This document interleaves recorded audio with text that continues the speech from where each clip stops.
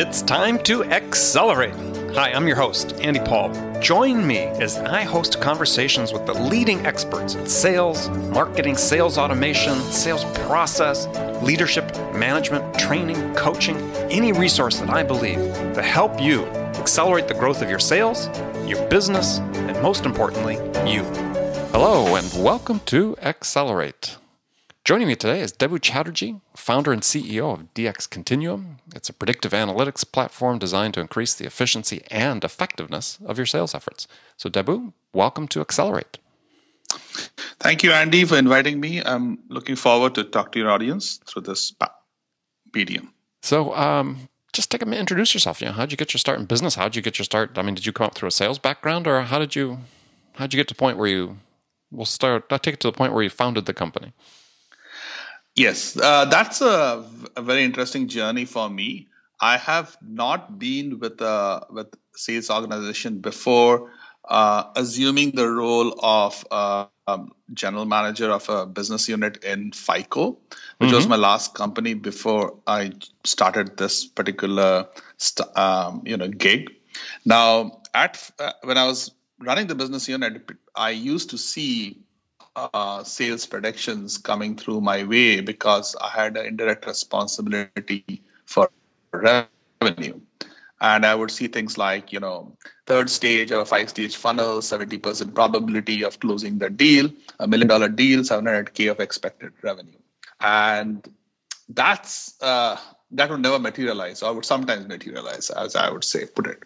And while we were working on catching bad doctors and bad dentists and bad pharmacists through healthcare insurance records, it puzzled me why we couldn't do it in a better way. And that was the genesis of me starting up with a bunch of our friends who are deep enterprise software folks, experienced folks. And we started off trying to find out a better way of actually helping the salespeople with software and technology that can move their funnel much faster than they are doing today. That's pretty much where the story begins. And today, of course, we have demonstrated it, and we have a reasonable set of customers who are benefiting from data and software driving their sales process. So when you say driving the sales process, what does it actually drive? Data is incredible. Big data does lots. You can learn that are great indicators. But now we seem to be, from a technology standpoint, moving from data as indicators to data as predictors. And as given sort of the human to human role of sales, how predictive can you really be? So what happens today in the real process is most folks have an intuitive way of trying to understand which opportunities or leads in the funnel would actually close. And that may be driven of the experience, which is like, certain companies or certain sizes, a certain number of employees in certain geography are probably good targets I should be talking to because I had past success with those companies. And then when they are in the funnel, I'm actually working through them. I'm going through my process of presenting the collateral, doing my demo, working through the budget and need and all. And typically there is a sales cycle, and a winning opportunity will move through those stages in a certain cadence. Every salesperson, as they work through it, they're normally encoding it in some form when they're using a CRM system or a marketing system, and the footprints are left behind. So it is that experience which is used by experienced sales folks to actually identify which are the best things they should pursue, because time is of essence for any salesperson. They do not want to waste their time on things which is not going to materialize down the road. And we as software engineers can now take the same data and provide them the ability to see that in real numbers and visualize the same path. That allows them to actually focus on the ones which are really, really good or are moving at the right cadence, and cut their losses faster, and in the process, increase the sales velocity of the funnel. Okay, so there's a lot in there sort of to unpack Yes. and talk about. So, so what you're doing is are you building that set of predictive analytics based on the company's own data that they've gathered from the past, and you said their digital footprints through their CRM systems and so on, and their marketing systems. So how does it help the person who's maybe not the A player? So, the cadences and so on that you see that are sort of predictive, I presume they're really based out of sort of, if you take sort of typical 80-20 distribution of salespeople, Correct. You got the top 20%. It's really, is the danger that you're based in predictions based on the performance of the top people that doesn't really relate to the bulk of the people that are in the organization? So let's take a case of a new employee who has just joined the organization. The sales training material will be presented to the salesperson. The person will actually go through the process of learning how the current process works, and will be presented with a territory and maybe certain opportunities are in the funnel. Now, given with no other additional aid to the person would actually try to understand what works well by making some trials and errors, and finally, over a 6 to 9 month period, they would become productive. Well, now, hopefully they learn by watching what other people are doing, the top performers and so on. Exactly. So one way is to be with the top performer and work with the top performer to understand how the product work is sold or service is sold in that organization.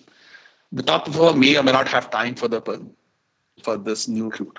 Today, with our software, taking that information from the history of the top performers winning deals, we can now provide the same information in the CRM to this new user and prioritize the work effort for this sales representative. And that is extremely valuable. It would cut down the onboarding time of a new sales rep almost by half. And most likely, the person will be productive in the very same quarter in which he or she has been hired. Interesting. That is the power of the data which you already have in your first-party repositories. Right. So what you're saying is so the power of predictive analytics in this case is what we're talking about is really modeling the behaviors of the top performers and making those available as guides to everybody else. Right. What I call them is basically learning from the wisdom of the crowd and the best people, and that's done systematically and programmatically now. So what salespeople did not really have was something of a notion of a sales tech stack. Really, marketing and other people have been using some of the information before from data-based analysis to drive the engagement of prospects and understanding which prospects can now be brought into the funnel for being sold to. What salespeople really lacked is the ability for using technology and data to help them close these deals faster. And today, it can be us, it can be another company, but really a predictive is a key component of the sales tech stack, along with a few other things. And we believe this will be the most enabling technology for companies to be both strategic and tactical when they're trying to go meet the numbers. Yeah, from the tactical standpoint, you bring an interesting example up about like being able to predict the price point at which the client is most likely to close a deal. Yes. So how do you do that? Okay. Again, remember one of the examples where I came from, right? You are expecting a $1 million deal to close at $700K because 70% probability of closing. Now that we are looking at it, is not all $1 million deals are going to close at $1 million, which is typically the price entered in as the potential value of the opportunity. Depending on what discounts are being offered or how that is being negotiated, the deal can close at $600K, $650K, $750K, $800K. The funny thing is, all that information today exists in your CRM. Now, if you many a times you will actually go through a deal desk to get a kind of pre-approval for your negotiated price. But think about the system actually providing the information upfront, right? If I know that a particular deal mix worth $1 million, actually the most likely number it is going to close at is $775K plus minus something, right? You cut down the pre-approval process. You are now, if you can get a price between 775K and $1 million, you're actually doing really, really well when you're negotiating. And the sales rep is armed with information about how typical deals have closed, and that's a big, powerful information to have. It's almost like having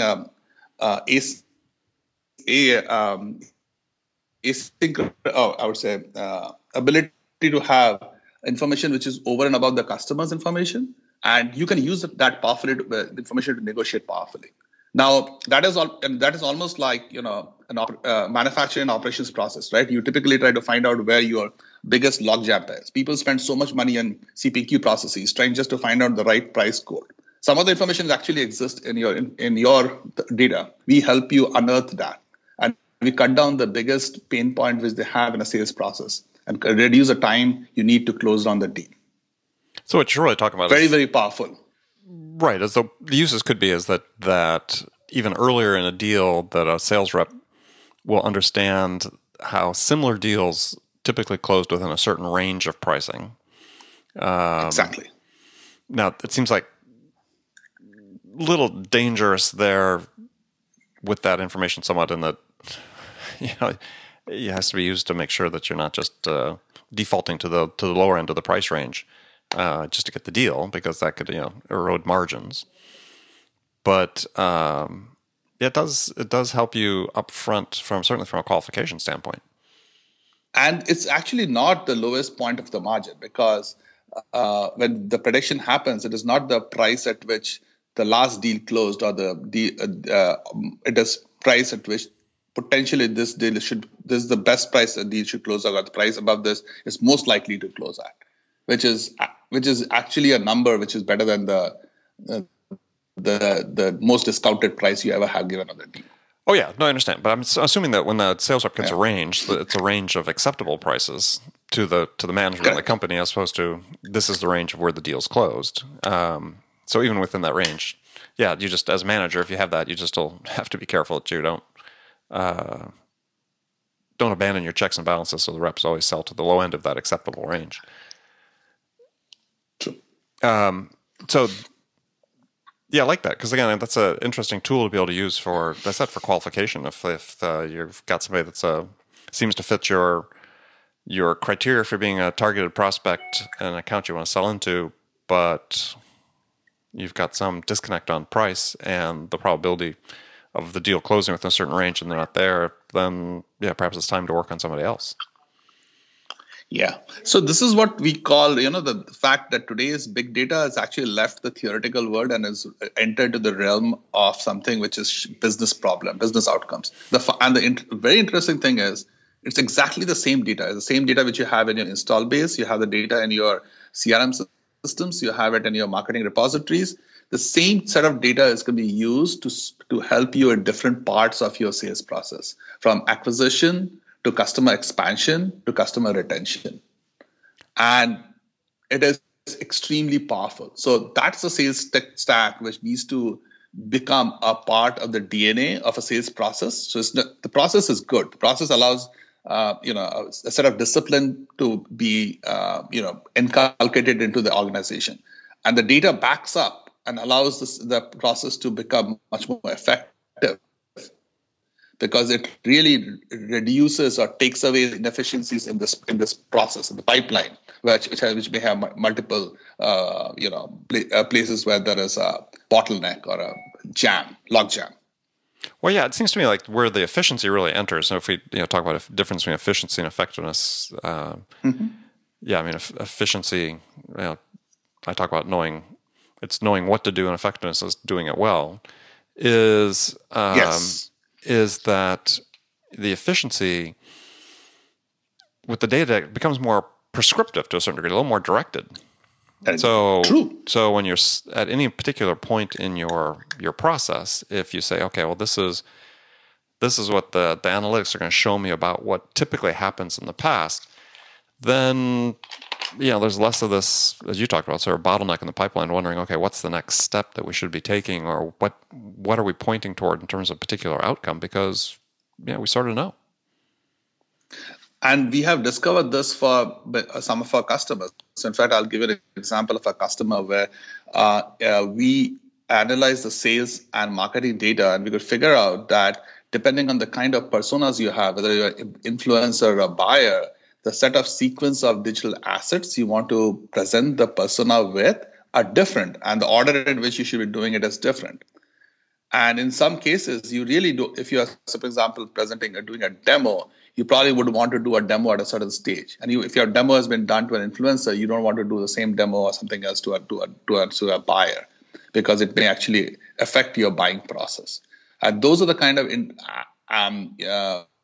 prescriptive actions which can come out of the fact that you understand now more of what you have done successfully and what you have not done successfully, and use that to improve the efficiency of your system, of your sales process in place. And it's all about conversion. It's all about using the time effectively.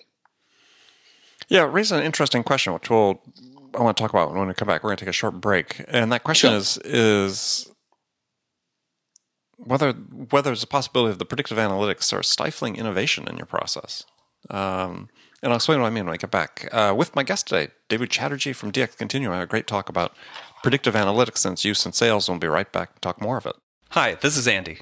Connect and Sell is used by sales reps at nearly 1,000 companies, including hundreds of technology startups and several Fortune 500 companies, to overcome the challenges of getting prospects on the phone.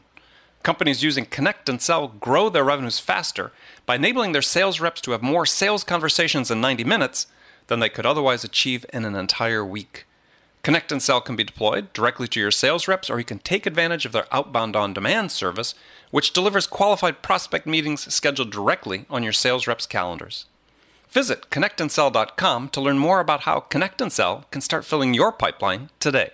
So welcome back with my guest, David Chatterjee from DX Continuum. We were talking about the power of predictive analytics in sales, and so the question I had before the break was whether the predictive analytics have the danger of maybe stifling some innovation in the sales process, because it's based on the accumulation of data and what's happened in the past. But what if you were just fundamentally wrong in one of those dimensions? And it happened. I've seen it lots of times where companies, they may have been successful to a certain degree, but their ability to achieve a breakthrough really depends on heading on a path that's sort of orthogonal to what they're doing now. So are they constrained then by the predictive analytics, or how do they use those analytics to help them forecast really where they should be taking their process? And I said maybe at 90 degrees to where they are now. So you actually asked me a question which allows me to tell the audience how the name came about. So DX Continuum, the very word DX Continuum stands for the two things. D is the Latin word for 500. So we do want to give our customers 500 times return continuously. And the very fact that continuum is in the name answers the question you just asked. It wasn't even a setup. I did that honestly. Yes, and I'm so glad you asked me this question, because that's where the IP of the product and the platform exists. So what has happened today is the way the predictive analytics is used is people go and build a model and the data changes and you have not been able to keep it up to date. Now, when you asked about innovation and in the process, right, or in the sales area, that innovation and also new products being introduced, a new geographies being introduced, or whatever it is, how the sales process actually doesn't change overnight, right? It typically changes over a period of time, and there's a slow morphing process. Even innovation comes in, the innovation will be. So our product is built the way that's the way the continuum comes in. Every quarter, when new data comes in around your sales wins and losses, about the marketing attributes been used and how it has driven sales, all that information is reused every quarter. You can actually build it every month, every few weeks if you wanted to, and you would be able to discover new things which may be driving success in your company. And the fact that we have a platform, the platform automatically does it without the help of a software engineer, a modeling guy, allows you to benefit from the innovations which you're now doing to outwit your competition, and use that very effectively, and now actually percolate it through your entire sales process. And we do that because our software enables us to pick those signals up. That's analytics you end up, when you relearn from your information, keeps you up to date and consistent with all the other changes which is happening in your company. I hope I answered that question well. Yeah, you answered the question. It's like anything with and this itself, what you're doing with DX Continuum represents with the predictive analytics moving into sales, as you said, should be a part of the sales stack. Every company's sales stacks are certain size company sales stack. It's like everything. People have to learn how to use it and use it in a way that really improves the effectiveness of their sales process. And but one of the problems that we see sometimes now with sales technologies are coming in that the too many managers get wedded to the metrics and sort of get they can't see the forest for the trees syndrome. And what happens? They then get stuck in processes that they can measure the heck out of them, and they've got a lot of data, but they're not evolving it the way they need to evolve it as quickly as they need to evolve it to respond to the needs of the customer. So great tools if managers are not getting lost in them. To ameliorate the problem by actually having the entire visualization of the insights we provide directly in the CRM, which the customers are used to. So if you are used to a CRM from Salesforce or Oracle or whatever your CRM of choice, you don't nearly change the process in which you are working. This becomes an addendum, supplementary to what your existing sales process, and only helps you understand what you're doing already well and ensure that the same thing is being done repeatedly. So that's has been our way of taking a platform and converting that into a solution and helping the take the solution to the customer, to the user base, user community. So it is very different from a modeling engineering perspective. It's all about business outcomes. Right. No, I think, and you have to see a shift there. Yeah, that shift has to happen in the technology world, the solutions world. Yeah, and this type of gathering of data and providing the analytics back to the sales team is, as you said, is just absolutely the wave of the future and information that reps should want to have. So I guess the question would be is so who's your ideal client profile? What are the types of companies that you deal with? Yes. So we have had success primarily today in the high-tech world, B2B sales processes. So that's where we had an initial foothold and the beachhead which we have established. We do believe that this is being used, can be used in a B2B2C setting. There is some amount of this being already used in a B2C setting when like companies like Amazon's and eBay's of the world are already using it. They're primarily driven around recommendations and upsell and cross-sell. But the B2B segment is the one which will probably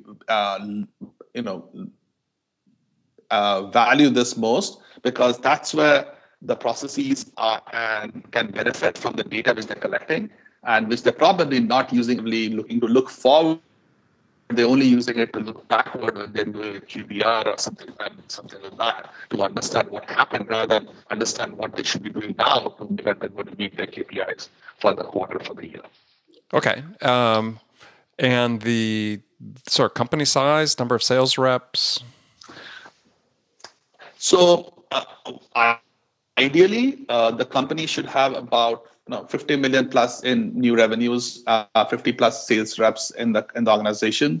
That's when you have enough pain and need to instruments a way in which you can actually now start thinking about the dollar spent for generating a dollar of revenue, and that's the number which is slowly increasing. The amount of money being spent on marketing, sales and marketing dollars, the amount of revenue coming in for the same dollar is actually decreasing year over year. And if that's a number which can become interesting from a CFO's perspective, it will usually be in a company which is at least $50 to $100 million in new revenue or revenue coming in and growing at a very fast clip. And obviously, any other bigger companies, like $1 billion size companies, are always a good target for us for this kind of predictive tool. Great. All right, so we're going to move into the last segment of the show where I've got some standard questions to ask all my guests. And the first one's a hypothetical scenario where you, Debu, have just been hired as a new sales vice president at a company whose sales have stalled out.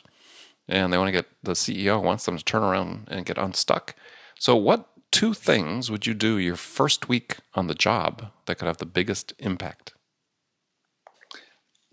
So I didn't want to do a shameless plug of my software, but we actually are offering a product, this thing called Funnel Vision. There's basically taking my tool, a product which I've built out. I would take that, go and look at the CRM information which is there, and identify what are my factors which are driving my wins and losses. So if I don't understand what in my sales process works and what doesn't work, and there's absolutely no way I can come up with a 60, 90, 180-day plan to turn the sales team around. Okay. And that can be done quantitatively. And we actually do that for companies who just hired sales leader, and we can deliver that in 2 weeks. So you really talked about something which you're offering as a product right now from our company. Completely. So I would eat my own dog food. Yes, completely unintentional. I would eat my own dog food, and I would use this because there's nothing better than that. Okay. All right. You understand what has happened. Fair answer. All right. So I got some other sort of rapid fire questions for you. The first one is, when you personally, you, Debu, are out selling, what's your most powerful sales attribute? And getting the trust from my prospective customer or buyer, because we are a small company. We deliver the goods we promise, but earning the trust is the only way I can get to new prospects to become a long-time partner and a valued customer of ours. Okay. So who's your sales role model? Sales role model. I have worked in Oracle for a long time. Like my major part of my career have been with Oracle 15 years. I think Larry Ellison is probably the best sales role model. All said and done, whatever he has said, maybe he hasn't been able to sell immediately, but has really happened, like given enough time and space and down the road. So to me, Larry is my best sales model. Although he will say he's a CTO now, but he really sells his company well. Okay. Good answer. What's one book every salesperson should read? I am not a salesperson by training. I am a software person and come from engineering background. But one book I would recommend a salesperson to read is definitely Michael Lewis's Moneyball. It is the art of winning at the unfair game. And sales is sometimes unfair, right? You have so much competition. So you really need to understand what Moneyball was all about and how Oakland A's became a reasonably good profit-making company organization. You will be able to understand this. You will be able to use predictive analytics for a strategic and a tactical point of view. Yeah, no, it's certainly, if you're looking at a sort of role model for using predictive analytics in a sales context, that's a good book to read. Absolutely. So last question is what music's on your playlist these days? Given my Indian background, I am a big fan of Shreya Ghoshal, and she does playback singing for lots of Hindi movies, Bollywood movies, and her collection of the music is my current favorite of music to listen to. Oh, interesting. Okay, you're gonna have to, when we're done, you're gonna have to email me her name so I get it correctly on the website. Sure, I will do that. That'd be great. So, well, good. Well, Debu, thanks for joining me. Tell folks how they can find out more about you. We can be reached at through our website, www.dxcontinuum.com. D stands for 500 times continuously. Or you can reach me at Debu, DEBU, at dxcontinuum.com or at info.dxcontinuum.com. All right, very good. Well, again, thank you for being on the show. You're welcome. And remember, friends. My pleasure. Oh, yeah, our pleasure. And remember, friends, make it a part of your day every day to deliberately learn something new to help you accelerate your success. And an easy way to do that is to make this podcast, Accelerate, a part of your daily routine, whether you listen on your commute, in the gym, or as part of your morning sales meeting. That way, you won't miss any of my conversations with top business experts like my guest today, Debu Chatterjee, who shared his expertise about how to accelerate the growth of your business. So thanks for joining me. Until next time, this is Andy Paul. Good selling, everyone. Thanks for listening to the show. If you like what you heard and want to make sure you don't miss any upcoming episodes, please subscribe to this podcast on iTunes or Stitcher.com. For more information about today's guest, visit my website at andypaul.com.